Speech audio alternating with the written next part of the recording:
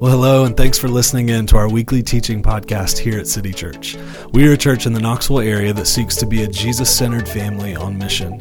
If you're in Knoxville or ever visiting Knoxville, we'd love to have you with us at one of our Sunday gatherings.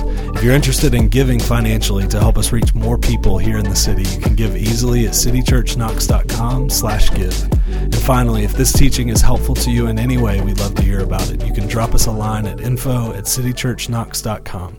With that being said, here's this week's teaching. Well, good to see you guys this morning. My name is Kent. I'm one of the pastors here. If I haven't had the chance to meet you, if you have a Bible with you, go ahead and turn to Mark chapter 10. Mark chapter 10. If you don't have a Bible with you today, no worries. Feel free to grab one of ours. There should be one under the seats on the end of each row. If you're using one of our Bibles, the page number will be up on the screen. But we'll be in Mark chapter 10 here in just a bit. We got to do some setup first to kind of wrap our mind around what's going to be said in this passage. But we are going to get to Mark 10 eventually. If you are brand new with us today, first off, welcome. We're super glad that you're here. Second off, we are in the middle of a series called I Just Can't Believe, which is really all about the objections and obstacles that people tend to have to faith in Jesus. And truth be told, there are quite a few of those objections. And so we've been working our way through them systematically so far. We have talked about the relationship between faith and reason. We've talked a little bit about the issues that people tend to have with the authority of the Bible. And then last week, Marcus was up here, one of our other pastors, and he talked a little bit about the age-old question of if there is a good God out there, how come there is so much pain and evil and suffering in the world that we inhabit? I thought he just did an incredible job with that sermon, but by far my favorite part of that sermon was that it was not me preaching it. So that was enjoyable for me. Today, though, here's what we're going to do. We're going to move on to a different topic. And this one, I think, is simultaneously the most widespread objection and also the hardest to spot. I think this one flies under the radar just a little bit. The objection that we'll cover today goes something like this. I just can't believe that God wouldn't want me to be happy. I just can't believe that God wouldn't want me to be happy, which coincidentally is also the title of my memoir about being a Tennessee football fan. It was sad, you guys. It was sad. I love the Vols, and yesterday was sad. Also, last week was sad. Let's not talk about it any more than that. Yeah, absolutely. Today what we're going to talk about is this objection of I just can't believe that God wouldn't want me to be happy. You know, it goes almost unquestioned in Western society that the point of life is to be happy. It's almost universally agreed upon, at least at a functional level. For starters, it's enshrined forever in America's Declaration of Independence, right? Life, liberty, and the pursuit of happiness. We see it everywhere from Sheryl Crow back in the day. If it makes you happy, it can't be that bad. Anybody remember that song? Way back in the day. 3 people remember that song. Awesome. So Sheryl Crow back in the day, all the way to the rapper Kid Cudi just a few years ago, who wrote a song about the pursuit of happiness. Actually, a really vulnerable, really disclosive conversation about what it means to be happy and what it means to pursue happiness. All the way down to, at an everyday level, the last conversation that you had with your mom or aunt or grandma who told you, I just want you to be happy, right? It's almost universally agreed upon that the supreme pursuit in life for everyone should be their happiness. We pursue it via all sorts of things: food, drink, romance, sex, money, power, substances, you name it. If it exists, we have probably tried to squeeze some amount of happiness out of it.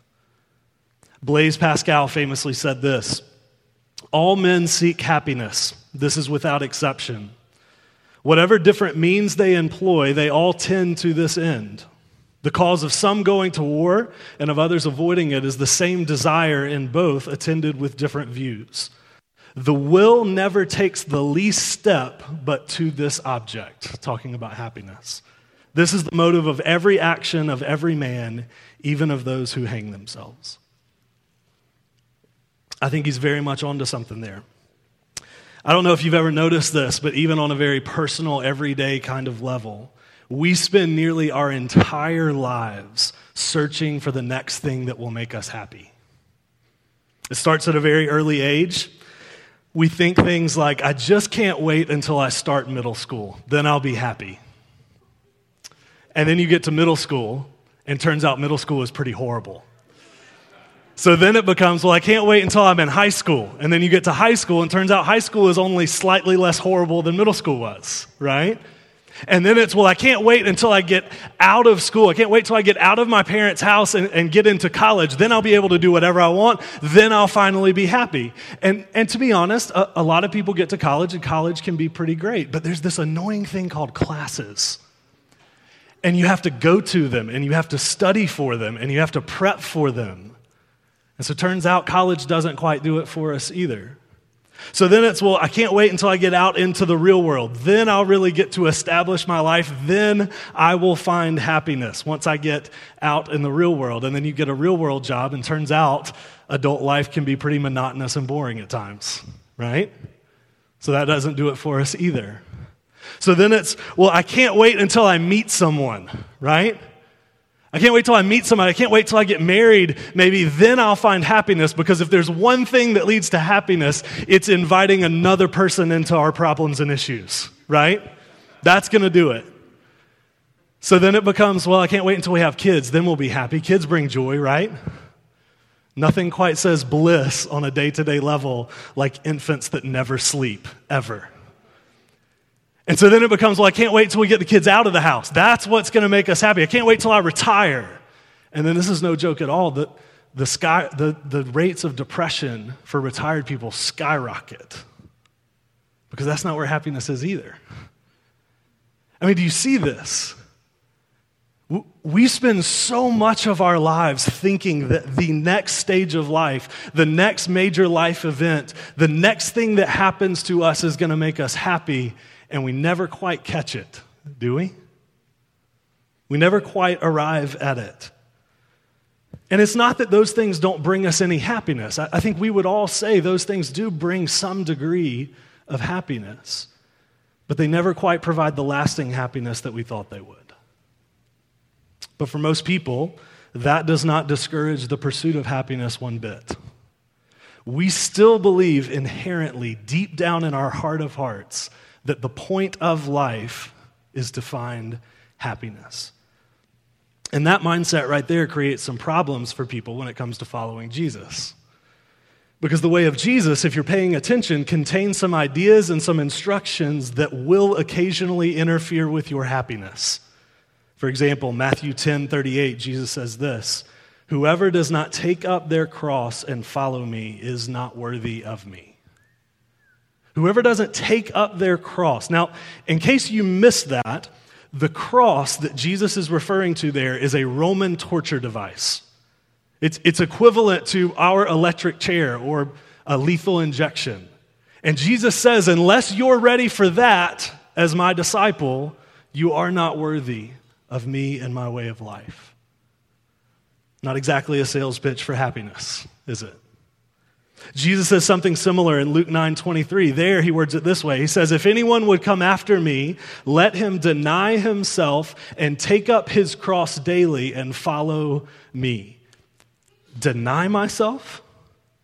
That doesn't sound like it's going to contribute very much to my happiness, does it? I was thinking something more like treat myself, not deny myself. At least that's what a lot of people think. So Jesus all the time will say things like these about what it means to follow him, what it means to be his disciple. And these things sure don't sound like they jive all that much with our conception of happiness. So a lot of people, whether they've heard about these particular verses from the Bible or not, they just get the idea that following Jesus is going to get in the way of their happiness. They've had enough conversations with enough Christians to gather that being a follower of Jesus is not primarily about their happiness. Whether their issue is with how God tells them to handle their money, or their relationships, or their sexuality, or just their ethics in general, it just seems like all of that is going to get in the way of them being happy. And so at a very functional level, this is the objection that many people have to faith. They just can't believe that God wouldn't want them to be happy. Whether they articulate it this way or not, I think this is the barrier that a lot of people encounter. This is what often leads people to reject Jesus. Now, not everyone outright walks away from faith in Jesus because they think this way. In fact, a lot of self-proclaimed Christians choose to resolve the problem a little bit differently. What they'll do instead is just start to believe in a different version of God who is a little more on board with their happiness. They start to believe in a God whose primary desire is to give them anything and everything that they've ever wanted. And I'll be real with you guys, there are plenty of pastors and authors out there who will be glad to help you believe in that version of God. Lots of them. But here's what I want you to see. Behind that version of God is the exact same belief. It's the belief that the point of life is to be happy. So if God is going to be worth worshiping, those people think, then he needs to be about my happiness too. He needs to be a cheerleader for my happiness. In that worldview, happiness is still in the driver's seat. Now, before we go any further and you get the wrong idea, I want to be clear that I don't think happiness and following Jesus are always at odds with one another. I don't believe that. I don't believe that in part simply because I don't think that's the picture that we get of God in the Bible. The Psalms tell us at one point, delight yourself in the Lord, and he will give you the desires of your heart. Now, that verse doesn't quite mean what Oprah thinks it means, but it is in the Bible, right? The Bible does say that about God. How about Psalm 4? There it says, you have put more joy in my heart than they have when their grain and wine abound. Have you ever been to a party where alcohol abounds? There's a good bit of joy there, right? There's a lot of other things too, but there's definitely joy there. And so this verse says that joy doesn't even compare to the joy that God brings us as his people. And I will say, don't get too hung up on the difference between happiness and joy there. There's actually a good bit of overlap between those two ideas in the Bible. So Psalm 4, too, would seem to indicate that God and happiness are not always enemies with one another. I mean, even Jesus, the guy who said, pick up your cross, deny yourself, and follow me, that guy also said this, ask and you will receive that your joy may be full. That your joy may be full. Full joy sounds like it probably has something to do with happiness. So I don't think it's true that God is always opposed to our happiness. In some ways, it would actually appear that he's for it. Now, our happiness is not his primary goal for us. His primary goal for us is to make us more like him, right? But he also knows that the more we become like him, the more we will find our joy and our happiness in him, in God himself. But here's the distinction. I think this is really important for where we're going today, and then we'll try to unpack this for the rest of our time together. I do think that God approaches happiness a little differently than we do. God approaches happiness a little differently than we do. He thinks about it a little differently than we do.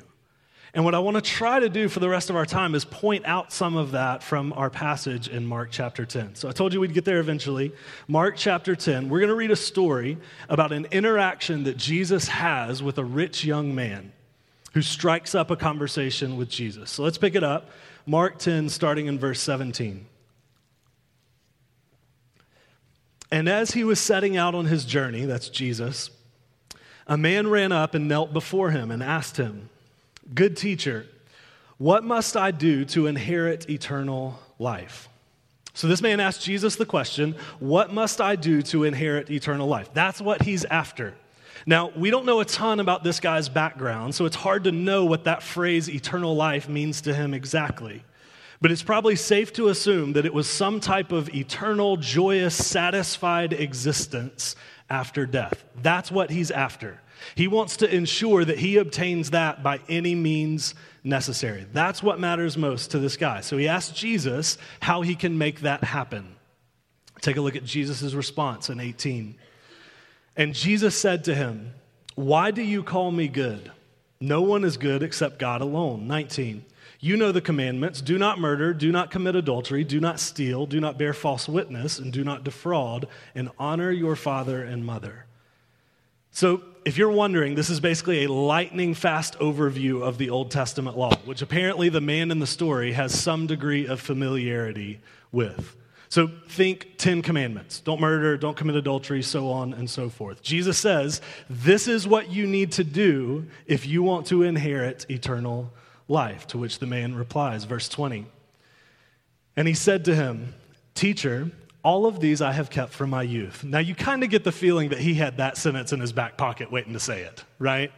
Like he was just waiting to say in front of Jesus and everybody else, yeah, I've actually kept the Old Testament law perfectly since I was a child. Now, to most of us, that seems unlikely and at least a little bit self-righteous, right?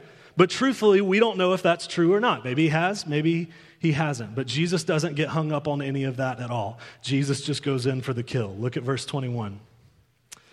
And Jesus, looking at him, loved him. Now, whatever you do, please do not overlook those two words in the passage right there. Jesus, looking at him, quote, loved him. It's out of love for this guy that Jesus says what he's about to say. You have to know that. And said to him, you lack one thing. Go, sell all that you have and give to the poor. And look at this next phrase. Then you will have treasure in heaven. And come and follow me. Now, pay very careful attention to the language that Jesus used just now. He tells this man that in order to experience eternal life, in order to experience this eternal, joyous, satisfied existence with God that he wants, what this guy has to do is sell everything he has and give it to the poor. Now, one question we might have is, why go after this guy's money like this? Right? I mean, Jesus talks about money a lot, but he doesn't bring it up with every person he meets. Jesus calls a lot of people to follow him, but he doesn't call all of them to respond quite this way in terms of their money and possessions. So why single out this guy's money and possessions? Well, I think we can safely assume from the passage that this guy's money and possessions were a very big deal to him. This guy didn't just happen to be wealthy. His life was all about his wealth. It was everything to him. It was to him what made life worth living. It was the source of his greatest joy and happiness in the world, or to use Jesus' language in the passage, it was his treasure. This guy's money and possessions were his treasure. So what Jesus calls him to do is relocate his treasure.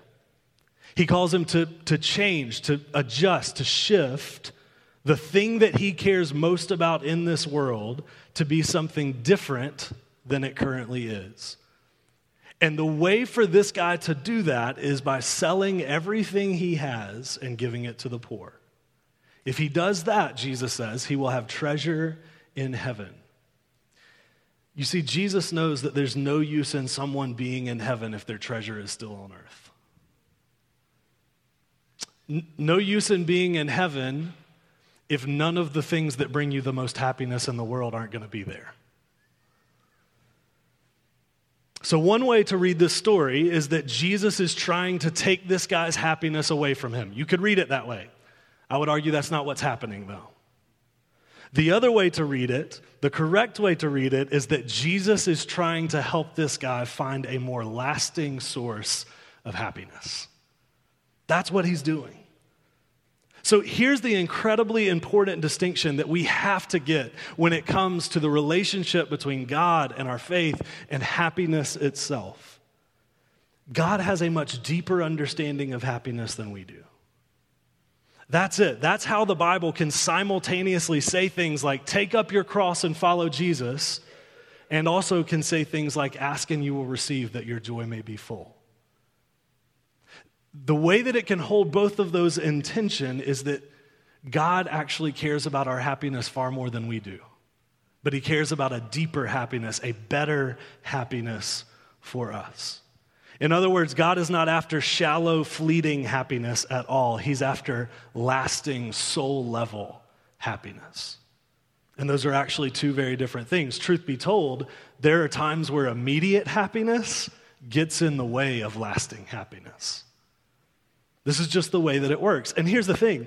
We actually get that when it comes to certain arenas of our life. We understand that this is how it works when it comes to certain parts of our life. For example, very practically, just think with me for a second about the concept of working out. Some of you are like, I would rather not. I didn't say you had to do it. Just think about it. Think about the idea of working out. For me to experience the truer, more lasting sense of happiness that comes from being healthy and fit and feeling better about myself on that front, I have to forego the immediate happiness that would come from never going to the gym ever under any circumstances. Right? For me to experience the lasting happiness, I have to forego some form of temporary happiness. Or, bare minimum, I have to be willing to forego the hour that I would just prefer to sit on my couch and watch Netflix instead of going to the gym. Right? To experience a more lasting happiness, I have to forego a more temporary one. We understand this when it comes to eating healthy. For instance, when I go to Chick-fil-A, which, by the way, has way better chicken sandwiches than Popeyes. I'm not sure why we were arguing about that this week. I'm not even sure the Popeyes sandwich exists. I haven't seen one yet, so I don't believe that it exists quite yet. But anyway, I did not mean to start like an inner conflict among our church family, but just felt like I needed to throw it out there. When I go to Chick-fil-A, choosing to order a Cobb salad with grilled chicken makes me infinitely less happy than ordering what I would prefer to order, which is a deluxe fried chicken sandwich with a large fry, with a sugary lemonade, and a chocolate chip cookie, and lots of Chick-fil-A sauce, right? Ordering the salad makes me infinitely less happy than ordering the fried chicken. But if I order the salad more times than I order the fried chicken, I might actually get to see my kids grow up to the age 18, right? In order to experience the more lasting joy of seeing my kids grow up, I need to forego the lesser joy of ordering exactly what I want in the moment. We get this in some ways when it comes to saving money. All of us just inherently know that in order to have more money later, we probably need to save money now, right? I want my family to go on vacation next summer, so I have to be willing to spend less money, usually on Chick-fil-A, in the here and now so that we can save up for that vacation, right? If I want a better, more lasting happiness, I have to be willing to forego a lesser happiness. Do you see this? We all inherently get that this is how it works when it comes to certain arenas of life. We understand this principle. Now, I'm not saying that we're always good at applying those principles, okay? That's a whole different teaching for another day. But I am saying we all inherently understand that that's how it works. That's just how life functions sometimes. So in order to get a truer, more lasting form of happiness, we may have to forego a lesser, more momentary happiness. We get this principle. But for whatever reason, we find it hard to transfer that mentality over to other arenas of our life. For instance, it seems like any time that God suggests that we might delay some form of temporary happiness, we are just immediately skeptical about it, aren't we? We just think internally, I don't know, it feels like God's trying to take something from me here. For instance, when the scriptures teach that sex should be reserved for the context of marriage, it is so hard for us to even imagine why God might have a good reason for saying that. When the scriptures teach us to be radically generous with our money, leveraging it for the kingdom and for others in need instead of buying the nicest things that money can buy us in the here and now, we find it so hard to get on board with that concept, so hard to imagine why Jesus might give those instructions to us. Or when it comes to what the scriptures say about working through conflict with other followers of Jesus, rather than just pushing away and bailing on them anytime there's the first sign of tension. We find it so hard to imagine that God might have a good reason for encouraging us to do that. For our own joy, right? So when it comes to all these other arenas of life, and particularly when it comes to our obedience to Jesus, we have such a hard time imagining that foregoing temporary joy and happiness might lead to a more lasting sense of happiness. But Jesus, because he loves us, just like he loves the guy in the story, often insists that we pursue a deeper level of happiness, just like he does for the guy in the story. He's not against this guy's happiness. He's actually for it. He just wants a better version of happiness for him. And don't forget from the passage why it tells us that Jesus says this to the man. Jesus says it's because he loves him. The scripture says it's because Jesus loved him. That's why he says what he says. That's what prompts him to give these instructions. It's his love for the rich man in the story.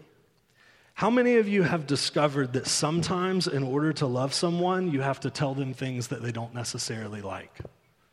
Most of us with a pulse have realized that, right? In order to love someone, you sometimes have to tell them something that they don't want to hear. Sometimes loving someone looks like being more on their team than they are at the moment. And really, that's the perspective that Jesus takes in this story.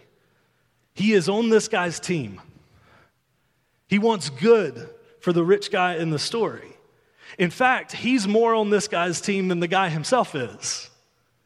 But being on his team involves telling him something that he won't necessarily like, that he doesn't necessarily want to hear. Telling him that to find the true happiness that he's after, he's going to have to trade in this temporary, lesser happiness first. That's the offer made to the man in the story, and unfortunately the man rejects that offer. Take a look at the last verse in our passage, verse 22.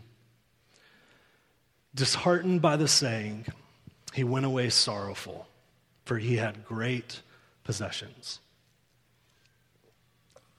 Disheartened, he went away sorrowful.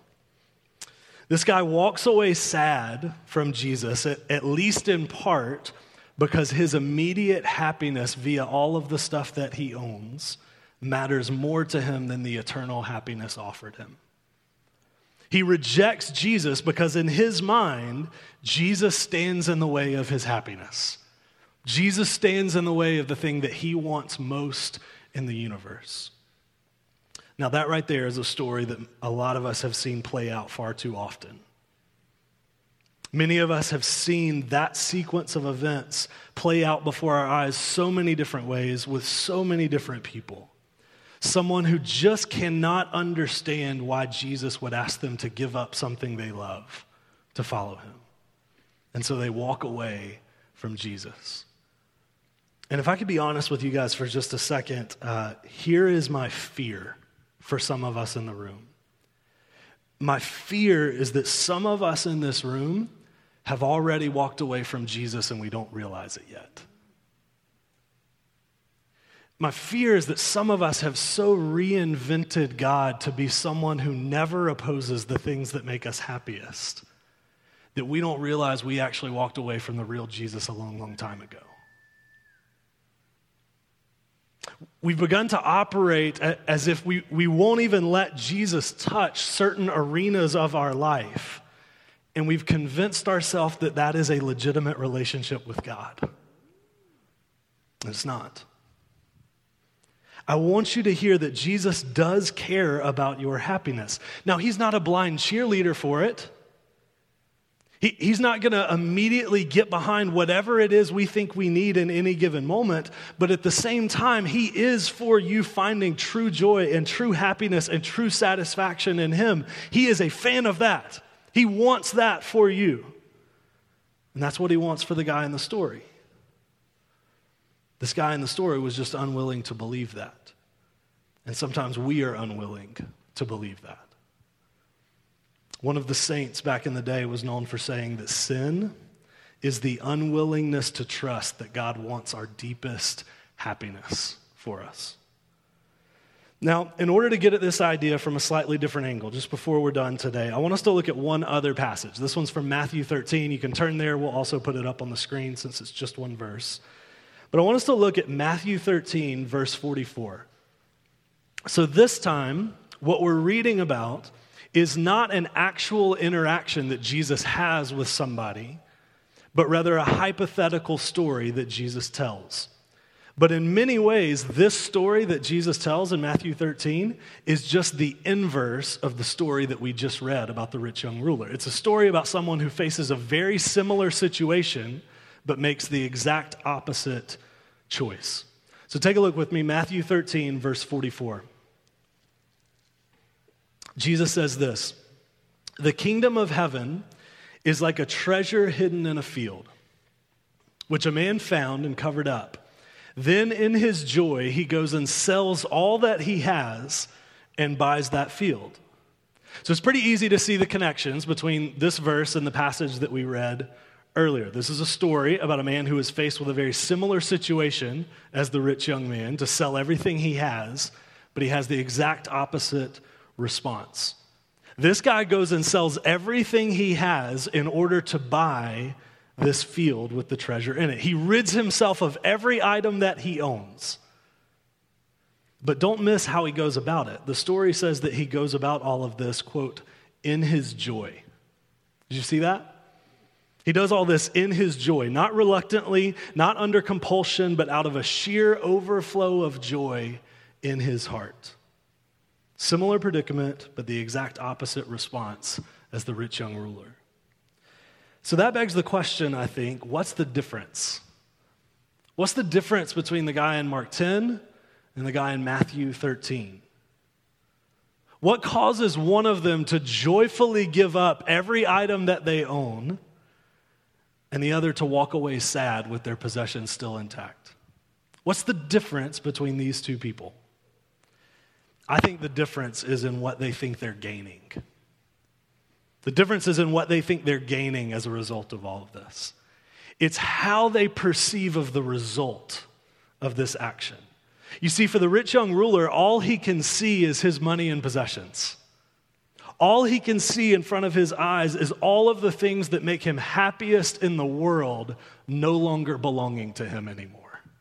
That's all he can see in his mind's eye. But the man in Matthew 13, all he can see is what he's gaining, right? All he can see is the treasure that he hid in the field. Such that for him, selling everything he has to get that field, to get that treasure, is a no-brainer.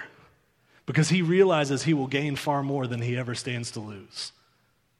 He gets that what he is going to gain is far better than anything he has to give up. And then Jesus says, that summary line, this is what life in the kingdom of God is all about. It's about understanding that you gain far more than you will ever have to lose.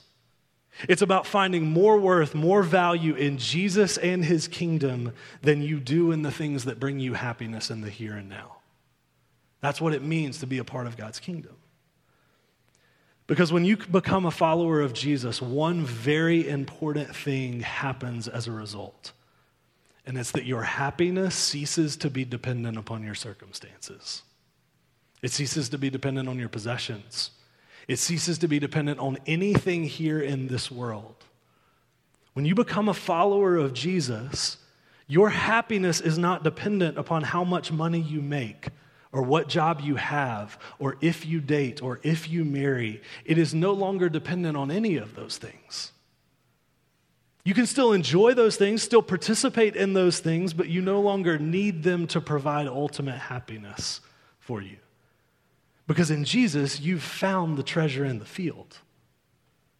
What the guy in Matthew 13 is communicating by his actions is that he is content having nothing else if it means he gets God. So what we're saying when we claim to follow Jesus is that Jesus is enough for me, even if I don't get into that college that I so desperately wanted to get into. We're saying that Jesus is enough for me, even if I never meet that perfect person. That Jesus is enough even if we never get married. Even if we don't graduate with honors, even if we don't get that job that we've always wanted, even if we don't rise to the top of the ladder in our career, even if we don't get the 2.5 kids and the white picket fence, right? That's what we're saying when we claim to follow Jesus, is that Jesus is enough even if none of those things that I want to happen end up happening for me. Because our joy and our life and our satisfaction and even our happiness is not found in our circumstances anymore. It's found in the death and resurrection of Jesus on our behalf. That is what makes life worth living for us as followers of Jesus. And listen, don't hear me wrong. It's not that any of those things are bad things. Not at all. It's not that we don't pursue those things if God is calling us to pursue them. That's not what I'm saying. It's just that we stop operating as if our happiness is contingent upon them. That's the difference. They are not required for us to think that life is worth living. When you come across a follower of Jesus, you are not seeing a person who has given up on their happiness. That's not it. It might appear that way from a distance, but that's not what you're witnessing. What you're seeing when you see a follower of Jesus is a person who has found a truer, more lasting source of happiness in Jesus and his kingdom. That's what it means to follow Jesus. You're witnessing a person who has found the treasure in the field. So what I'd love for a lot of us in the room today is to move from the response of the rich young ruler in the book of Mark to the response of the guy in Matthew 13, to the response of the guy who found treasure in the field. No doubt some of us have rejected Jesus, or at least rejected the real Jesus, because we think that he has asked too much of us. Because we think he has asked something of us that we aren't willing to give up. And so maybe as a response, we also have walked away sad from Jesus. We've decided that it's not worth that. And so if that's you today, if you would say that's where you're at currently, I would offer you one thing to chew on today. And it would be this: Jesus is actually offering you more than he's asking you to give up. He is. He is going to ask you to give some things up. That's for certain. That will happen. And some of them very well may be major, significant things that you love and you cherish. He is going to ask you to reprioritize some things as a result of becoming a follower of Jesus. But what he's offering you is the treasure in the field. He's offering you the thing that you cannot find anywhere else. He's offering you him and his kingdom. And so on that note, one last very important thing before we're done. I don't want any of us to think that the message of Jesus is give things up so that you can get something better. That's not the message of Jesus. That's a response to his message. That's what his message generates in us. But that's not the message itself. The message of Jesus is not first about our sacrifice, but about Jesus' sacrifice. That's what's at the core of it all. In Hebrews 12, the author is writing about casting aside every weight that hinders us. In other words, he's talking about what Jesus is inviting the rich young ruler to do, to cast aside anything that might hinder us from following Jesus. But then in Hebrews 12, it also puts in no uncertain terms why we are to do that, what the motivation is for it. And the motivation, it says, is Jesus, who for the joy set before him endured the cross. Jesus, for the joy set before him, endured the cross. Jesus' own pursuit of joy led him to give up far more than any of us will ever have to. He gave up the comforts of heaven, the unbroken relationship he had with the Father. He gave up his honor, his dignity, and ultimately his life in the most brutal sort of way. Jesus gave up more than he will ever ask us to give up. And I think one thing that tells us is that there is something far deeper than surface level, fleeting, shallow happiness. There is something far more important than whatever makes us happiest in the moment. There is joy available to us that is worth suffering the loss of all things for. And for Jesus, do you know what that joy was? It was us. It was you and me. It was knowing that through losing everything, he could purchase us out of our sin and into his kingdom. That was the joy set before Jesus. And listen, that's true regardless of who you are, what you've done, what you came in here struggling with this morning. That's true wherever you are at today. Jesus did that for you. It doesn't matter how ill-deserving you think you are of it. In fact, that's kind of the point, how ill-deserving we are of it. For Jesus, it was still worth anything that he had to give up. And so that's precisely what he did for us. And Jesus doing that is precisely what makes our joy possible in return. It's what makes it possible for us to experience something more lasting than temporary happiness in him and his kingdom. So if you want to experience something better than waiting for the next thing in life to finally make you happy, if you're tired of thinking that the next thing is going to do it for you and then it doesn't do it, that's where it starts. This is where it starts. It's with Jesus suffering the loss of all things on our behalf. Without that as your guide, it will never make sense why you might give up something that brings you happiness. It will never make sense why you might do that. But when you worship a Savior who gave up the joys of heaven to experience pain and suffering and loss on our behalf because of what he could gain through it, it all starts to make a little more sense why we would give up things that make us happy as well. Jesus sought something better than momentary happiness, and so we do too in response. Let me pray for us.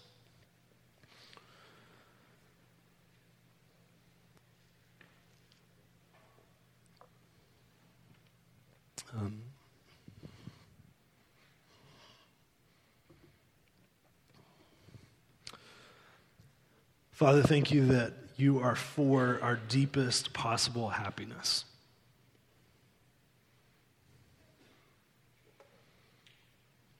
God, thank you that that's not all you want for us.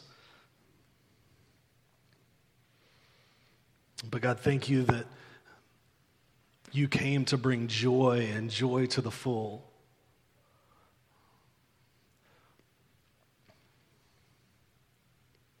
God, I know the things that we talked about today are just so incredibly opposite what everything in our culture disciples us to believe. God, and I know there are a million different voices screaming in our ears at all times, do whatever makes you happy.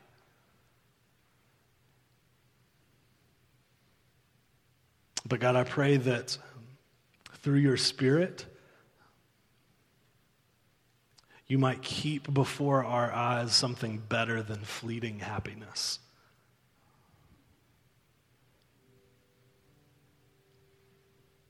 God, that you would help us to grasp that you want something better for us than that.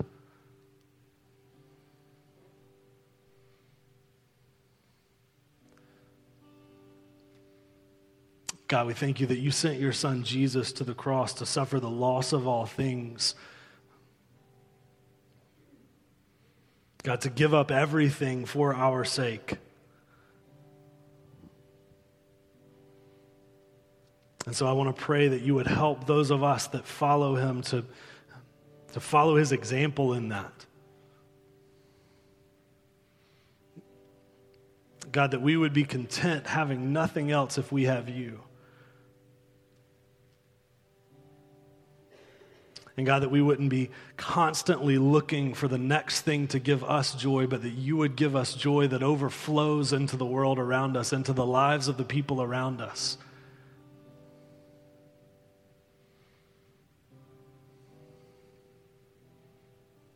God, you have not made us an empty tank that constantly needs other things to make us happy.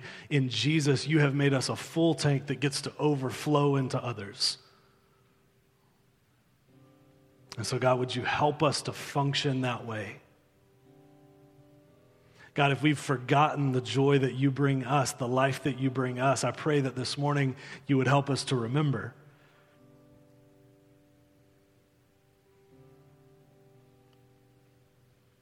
God, and I pray that as a result, we would live these countercultural lives where we're not just seeking after shallow happiness, but we've found the deepest happiness available to us in Jesus. So God, would you help? Would you make that true of us by your Spirit? We ask that he would move and he would work in our time together this morning. It's in your name we pray. Amen. Thanks for listening. As many of you guys know, we are in the process of renovating and moving into a historic church building located on the Tennessee River right in the heart of Knoxville. If you regularly benefit from this podcast, we would love to extend the invite to you to consider giving to those renovations. If you're interested in finding out more, head to citychurchknox.com/building.